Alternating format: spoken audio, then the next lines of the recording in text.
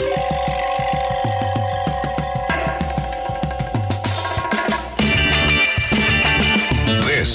is Cop Talk, talking crime, cases, and backing the blue. Now, here are your hosts, Captain Ed Mehmet and Detective Kevin Schroeder. Hello, everyone. Welcome to Cop Talk. My name is Kevin Schroeder, retired NYPD detective, and I'm here with my co-host, retired Captain of Police, Ed Mehmet. Hello, listeners. Glad to be here with our distinguished guest, Andrew Giuliani. Yes, thank you, Ed. So today our guest, we're honored to have Andrew Giuliani here in the studio, live in person. Andrew, welcome. Guys, thank you very much for having me. I really appreciate this. You know, I grew up with cops literally on me from the time I was 7 years old, even before that in the campaign, on my detail. And these are guys that I really fell in love with. And I had learned a real respect for what went into the men and women that put the badge on each day. One of the guys is actually my confirmation sponsor, as a matter of fact. And there are about a dozen retired NYPD detectives that I stay very, very close with. So. Yeah, I know many detectives that were on your detail, and they said your detail was the best, having Andrew. Andrew was the best. It was a lot of fun. I hope I didn't run him into the ground too often. No, I could be a bit of a pain at times. So. Yeah, but they love throwing the ball around with you and get out as you get older, getting onto the golf course with you as well. So I understand you're a very good golfer as well. One of my first golfing partners, you just saw my dad out there. He was one of them, but was Terry Mulvey, who passed away about a couple days after my daughter was born. And I miss him every day. I think about him all the time. And he's just, there's so many heroes. I know we're going to talk about this here throughout the next bit of time. But when I think about the last couple of years in terms of the way our cops have been portrayed in the media, I can't tell you how many heroes that I've seen day in and day out that go, put the badge on, they kiss their wife and kids goodbye, sometimes before the sun even rises. And all they want to do is make their community safer when they're on the job or when they're off. So to me, I think it's so important to make sure that we push back on some of this fake narrative that we've seen over the last 3 or 4 years. Yes. Andrew, once again, welcome to the WABC family. I understand you have a new radio show on Sundays between 3 and 4 p.m. here on WABC Radio, as well as a podcast, Not That Andrew, it's called, correct? Not That Andrew? Yeah, exactly. I think the name Andrew has been dragged through the mud the last couple of years between Andrew Cuomo and between Prince Andrew. So my friends and I say that, I need to MAGA. I need to make Andrew great again. So that's why we're saying Not That Andrew. That's awesome. Can you tell us a little bit about your show as well as your podcast? Yeah, sure. So, look, with the show and the podcast, what I've wanted to do is I wanted to have guests all across the different things that I find interesting. So that's obviously politics, both local and national. We have Councilwoman Vicky Palladino, who was on the podcast a couple of weeks ago. This week coming up, Corey DeAngelis, who has done an amazing job at the school choice and charter schools revolution, basically at the front of this all across the country in all these different states. And then we'll have some interesting sports characters like David Wells in celebration of the 25-year anniversary of the 1998 Yankees team. And we'll have some interesting ones coming up as well. So I wanted to basically engage people in terms of politically what we can do from an action plan to make our city and state and country a safer and better place, but then also have some smiles and joke around a little bit as well and enjoy our time together. Being the son of probably the best mayor this city ever had. Oh, thank you. You have your own reputation, which is growing by the day. Thank you. Can you tell us something about your background? Sure. So I had the opportunity for, not the last 4 years, but between 2017 and the beginning of 2021 to work in the White House under President Trump. And it was an incredible 4 years. When you think about what was done for our country and sadly what we're seeing now over the last 2+ years with this current administration, you can see that in President Trump, there was a guy and an administration that was willing to go in and day out, even though the media was continually fighting against the president. And he just wanted to make his country a better and a safer place. And I think I learned a whole lot from that, including one of the things that was really close to my heart that I had the opportunity to work on was the opioid task force. And that was headed in the White House by Kellyanne Conway. And we got to see really what our DEA agents, but also what our border agents, what so many different police forces around the country are doing to fight against these opioids that are coming into our country. And one of the things I was so proud of was in 2019, for the first time in over 30 years, we actually saw a reduction in opioid deaths in America by 17%. So every single year from the late 80s all the way until 2019, opioid deaths went up in the country. And it finally started to go down, turning around that big Titanic of a problem. And then sadly, because of the pandemic and now because of this current administration's border policies, we've seen opioid deaths climb back up over 100,000, which is really one of the very sad stories of the last couple of years. Well, Andrew, thank you for explaining that. Thank you, Captain. That was a very good question. Let's talk about Bragg. Yeah. Okay, he's been in the news, all over the place. And in regards to Alvin Bragg, putting, Trump and Bragg aside, what's your feeling on, decriminalization with the Bragg? I mean, that seems to be his message. Let's downrate everything. If it's a felony, we'll make it a violation. Yeah. If it's a violation, in some cases, like this case we're seeing now, we'll try to make it a felony. So what is your thoughts on Bragg himself? Yeah, well, on I think the third day of his administration, I called on Governor Kathy Hochul to remove him from office, because I think when he wrote his letter to his assistant district attorneys, which I think was on January 3rd of 2022, saying that he didn't want to prosecute certain violent crimes, I think he violated his oath of office. And I think he violated, I believe it's Article 2, Section 1 of the New York State Constitution in doing that. And the governor, we don't have recall in the state of New York like they do in other states like California, where we've seen DAs get recalled out there. But the governor does have the power to remove Bragg or any of the 62 district attorneys from the different counties in the state of New York from office. And I think Bragg had certainly violated the oath that he swore to just a few days early. And I think it was the first, probably not the first sign, because we knew this during the campaign, but I think it was the first sign as an elected official that Bragg really only cared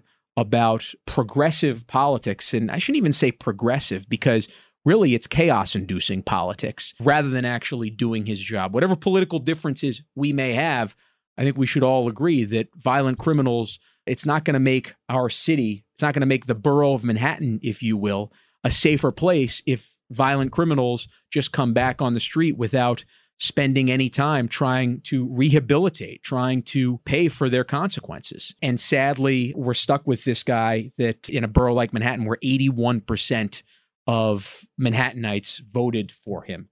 So in terms of this current case, I think that's really what he's doing. I think he's playing to two people, or I should say two groups of people. One, I think he's playing to his 81% that voted him in Manhattan and saying that, you know what, I'm going to push a far left agenda. And in doing that, I'm going to still have enough support in Manhattan to be reelected. And secondly, he is looking at the person who funded his campaign, George Soros, and saying this is something that Soros wants to do. He wants to make sure that he is targeting President Trump and he's targeting conservatives. And he's shown he's willing to use the justice system to do that. Seems everyone at Soros has backed politically, all the politicians, including Bragg. Mm-hmm. They seem to be protecting the criminals and not the victims. Yeah, you're right. I mean, this is not just a problem that's exclusive to New York County. I mean, you look at Philadelphia, look at St. Louis, where you had the McCluskeys who were defending their house. And I think Gardner, I think is her name in St. Louis, if I'm not mistaken. But they didn't fire a shot or anything like that. They showed their weapons, said, get off our property. And she still ended up trying to prosecute them. So he absolutely is backing these district attorneys that will undermine, it seems like, not just our police, not only our police, but really the rule of law as well. So it's our justice system. It's taking the laws that are on the books and saying, we don't want you to enforce or to prosecute. It's to think of the lexicon, it's the law and the order side of it that they're going after at this point. And it's very sad as somebody who has a 16-month-old daughter, and I think about her future in this state and in this country, it motivates me every day to ask, what am I doing to play my part to fight back against this? Captain? I'm assuming that if you had become now a governor, you would have removed him from office. Yes, that would have been, I don't know if that would have been the very first thing I would have done, but it would have been within the very first hour. We'll put it that way. It was a combination of reducing the absurd regulations that I think are chasing so many New Yorkers down. It would have been immediately ending the bail reform law and sending a bill right to the desks of the Speaker of the Assembly and the head of the state Senate and removing Alvin Bragg. So all three of those things would have done in the very first hour of taking office, because I think they've When you think of the things that have made New Yorkers leave over the last few years, and we lead the country in out-migration, sadly, even with what's going on in places like Chicago, Illinois, and in California, where they are seeing more and more people leave. New York is actually beating them in out-migration, sadly. And I think really it's the fact that more violent crime is happening now in New York than it's happened in the last decade plus. And I think businesses are looking and saying, hey, we're having trouble surviving here, not only because we're having trouble protecting our storefronts, but also because taxes and the regulations are so high, rather than going to some business-friendly states like Texas and the Carolinas and Florida. And that's why I think you've seen kind of this mass exodus down 95. You mentioned, we talked about being the governor. Since you've ran, crime has gotten worse in New York State. I was going to ask you, how do you feel about Governor Hochul's response to the crime problem? Needs lots of improvement. We'll put it that way. And I think that's probably the most diplomatic thing that I could say in terms of it. Look, I think that we'll just take a look at since she's been elected for the first time, when she gave the members of the Assembly and the State Senate a raise without getting any of her agenda through, I think she lost whatever leverage she would potentially have in this budget negotiation that's happening, that's ongoing right now, as well as looking at her Supreme Court nominee. So she, to me, has sadly just not lived up to the billing. And you could see that. I mean, you could see even when Adams, who I think also is somebody who is not using his leverage, but will talk tough sometimes, even when he's talked about going up to Albany and getting bail reform, getting judges to even have discretion in bail reform, he can barely get a meeting on this stuff. Hochul could have used her leverage and partnered with the mayor if they really wanted to get it done to actually press the right buttons and put the pressure on Carl Hastie, the Speaker of the Assembly, and Andrea Stewart-Cousins. Hastie's the Senate Speaker and the Senate leader, and Stewart-Cousins is actually the Assembly leader. But I think, sadly, she's just not getting the job done at this point. Speaking of Hastie, he's from the Bronx, right? He is. And they have a terrible problem up there. This is mind-boggling. He represents the Bronx, and yet he's not doing anything to help the situation. Captain, you're absolutely right. And I just saw some polling last week or the week before, 67%. So 2/3 of his district, which, by the way, his district is 85% Democrat. 67% of his district believe that judges should have discretion in setting bail. So they really want to change. And I think even in some of the bluest areas of New York, most Democratic areas of New York, they're even looking and saying, hey, we're having a real problem. And I think part of that is because crime is going up in some of these areas even more than in, some of the traditionally less crime-ridden neighborhoods, like maybe in places like Manhattan. So you're absolutely right. I think Carl Hastie, I hope it's a wake-up call to him. I'm not sure if it will be, because he also seems to be pushing a strong leftist agenda. But if that's not a wake-up call that his district, that his constituents are saying, you're not getting the job done for us and we don't feel safe, then I don't know what's ever going to wake him up. Besides being against bail reform or having a change, if you were governor, what else would you do to address the serious crime problem that we have in New York State? I think immediately what I would do, and I've thought about this, what can you do from day one as governor? And I look right at the subways here in New York City, because if you think about it, the MTA, actually, the governor has more board seats on the MTA than the mayor even does. And that goes back to Robert Moses and basically the power struggles of wanting to control who you would appoint to that.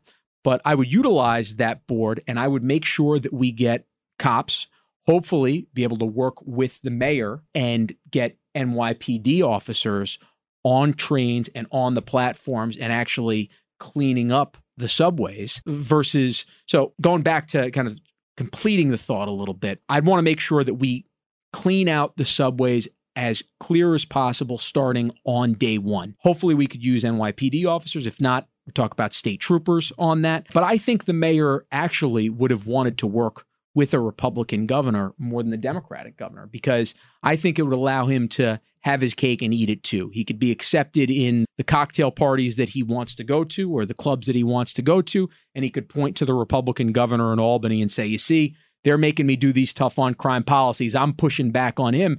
Now he's kind of the tough guy in the room when you put him and Hochul and Andrea Stewart-Cousins and Carl Hastie in that room, which really scares me if this mayor is going to be the one who's going to be the voice of reason in that room. And I think it shows how astray that we've been. But I would immediately look right at the subways because you have the most control as the governor in that. You could put the most pressure on the mayor. And I would look and say, if we can clean up our subway cars and our platforms, then New Yorkers could see a real juxtaposition between what they would see above ground and what they would see below ground. And I have to tell you, I know there's been talk about cleaning up the subways, but I even took the subway here, and around 11:30 in the afternoon, leaving from City Hall, I still saw 5 different people that were sleeping on the subways with their bags in packed train cars. A couple weeks ago, I saw a guy, now it was early, it was coming into the morning show here at WABC, but I saw a guy who actually was using at 4:45 in the morning on the 4 train. So, I know there's been talk that we've seen progress on the subways, but I just, personally, I haven't seen it yet, and it's scary. What would you do about the existing laws that passed that are hampering our police forces? Yeah, it's a great question, and I think it's probably one of the toughest questions to answer in terms of how you would actually press those buttons. I think that's where you need to have a really good corporations counsel, basically a lawyer, where you can look at those laws, challenge them, and say, we need to make sure that we're taking the cuffs off of our cops. Because right now, it is a little bit tougher if you think about the laws that have been added over the last 10 to 12 years. And you could go back to some of the stop and frisk laws that were put on the books. And I know Schindlin oversaw that. But I think you need to challenge some of the constitutionality of it. And I think you need to do everything that you possibly could to show New Yorkers that, hey, look, we're not just talking tough here. We're going to actually make sure that we utilize every single part of government to challenge, to make sure to do that. But I would ultimately, very first, I would make sure that our police officers could go in there and say, hey, look, you cannot sleep on our subways here. You can't do that. We can show you where the nearest shelter is. We can try to get you to a place where you can get some help. But sadly, when we're talking about so many people that are schizophrenic or have other mental health issues or maybe drug users, the last place that I want them is in a tin can that's moving 50 miles an hour on the tracks with other families. So it's a great question. I think it's probably one of the most challenging ones, but the best thing that I could say about it is I would have a really, really good corporations counsel team to challenge some of these in court so that way we can roll some of them back. One of the biggest problems is the state coming up with the concept of doing away with qualified immunity. Yes. Which is a Supreme Court decision, applies to the entire country. Mm-hmm. And the state enacted legislation to strip the cops of that. And then the city went a step further.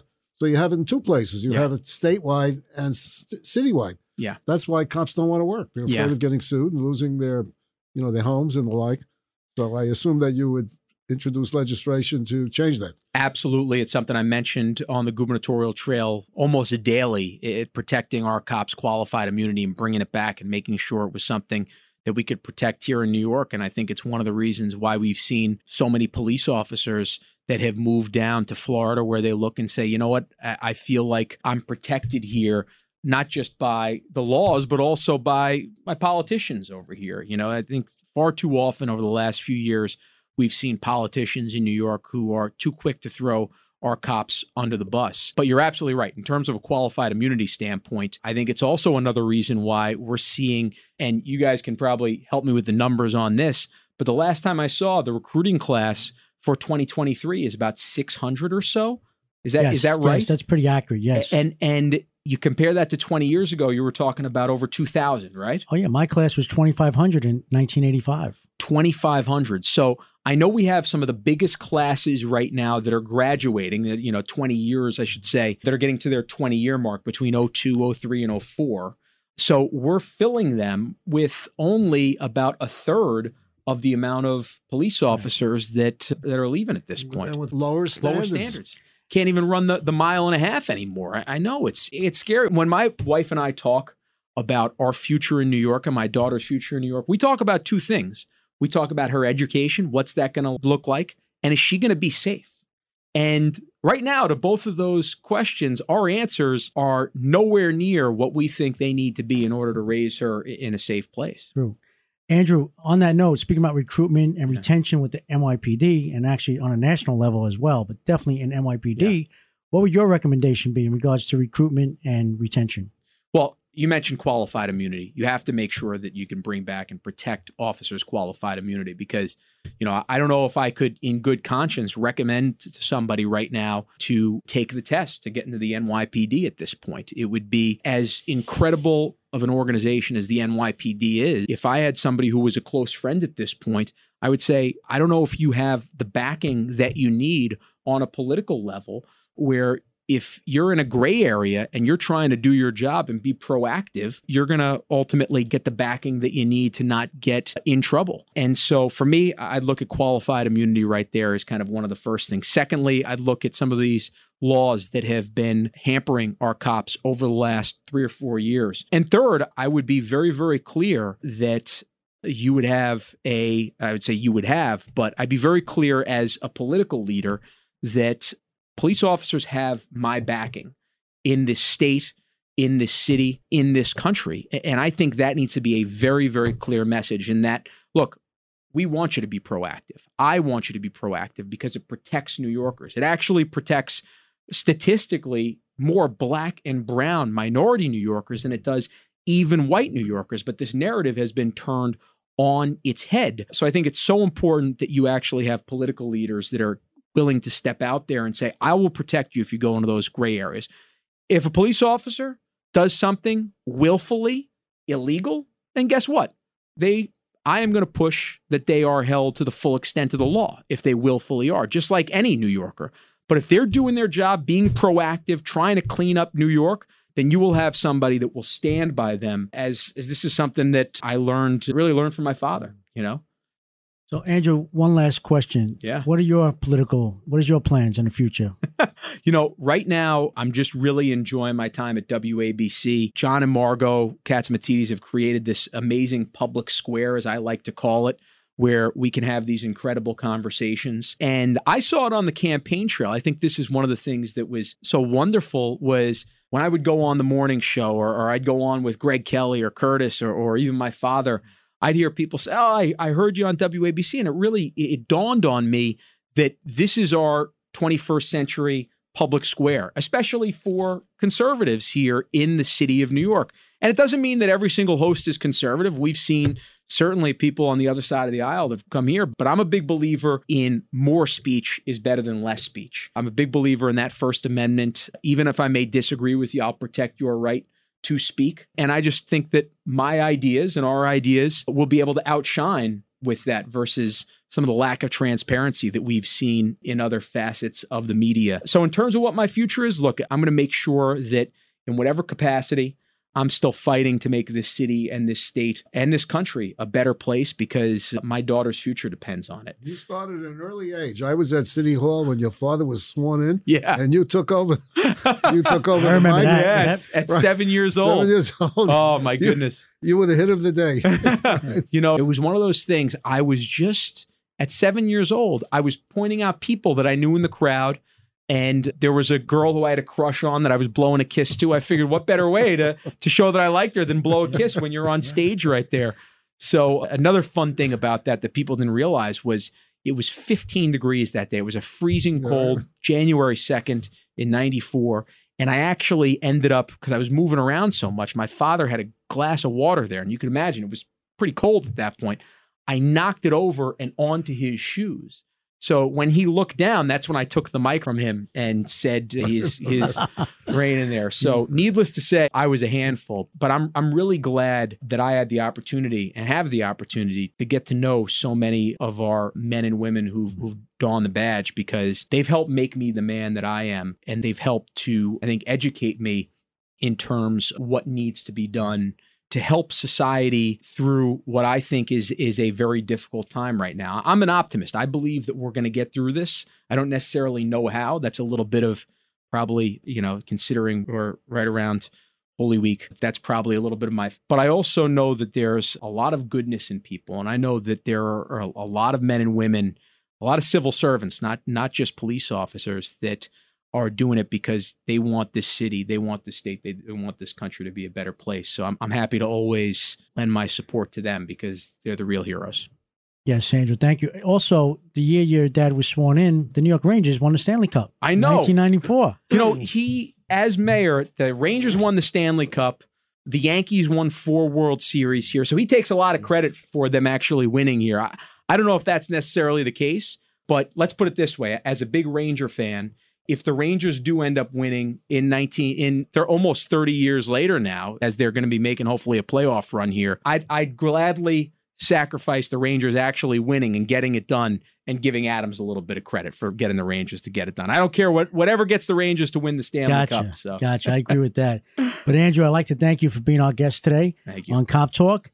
And we're going to be listening to your show on Sundays between 3 and 4 p.m. on WABC Radio, and also your podcast, Not That Andrew. It's Andrew Giuliani, right? But thank you so much for being here. Well, Detective Captain, thank you very much for having me. I really appreciate it. And thank you. Thank you for everything that you've done. And thank you for everyone to listen to Cop Talk.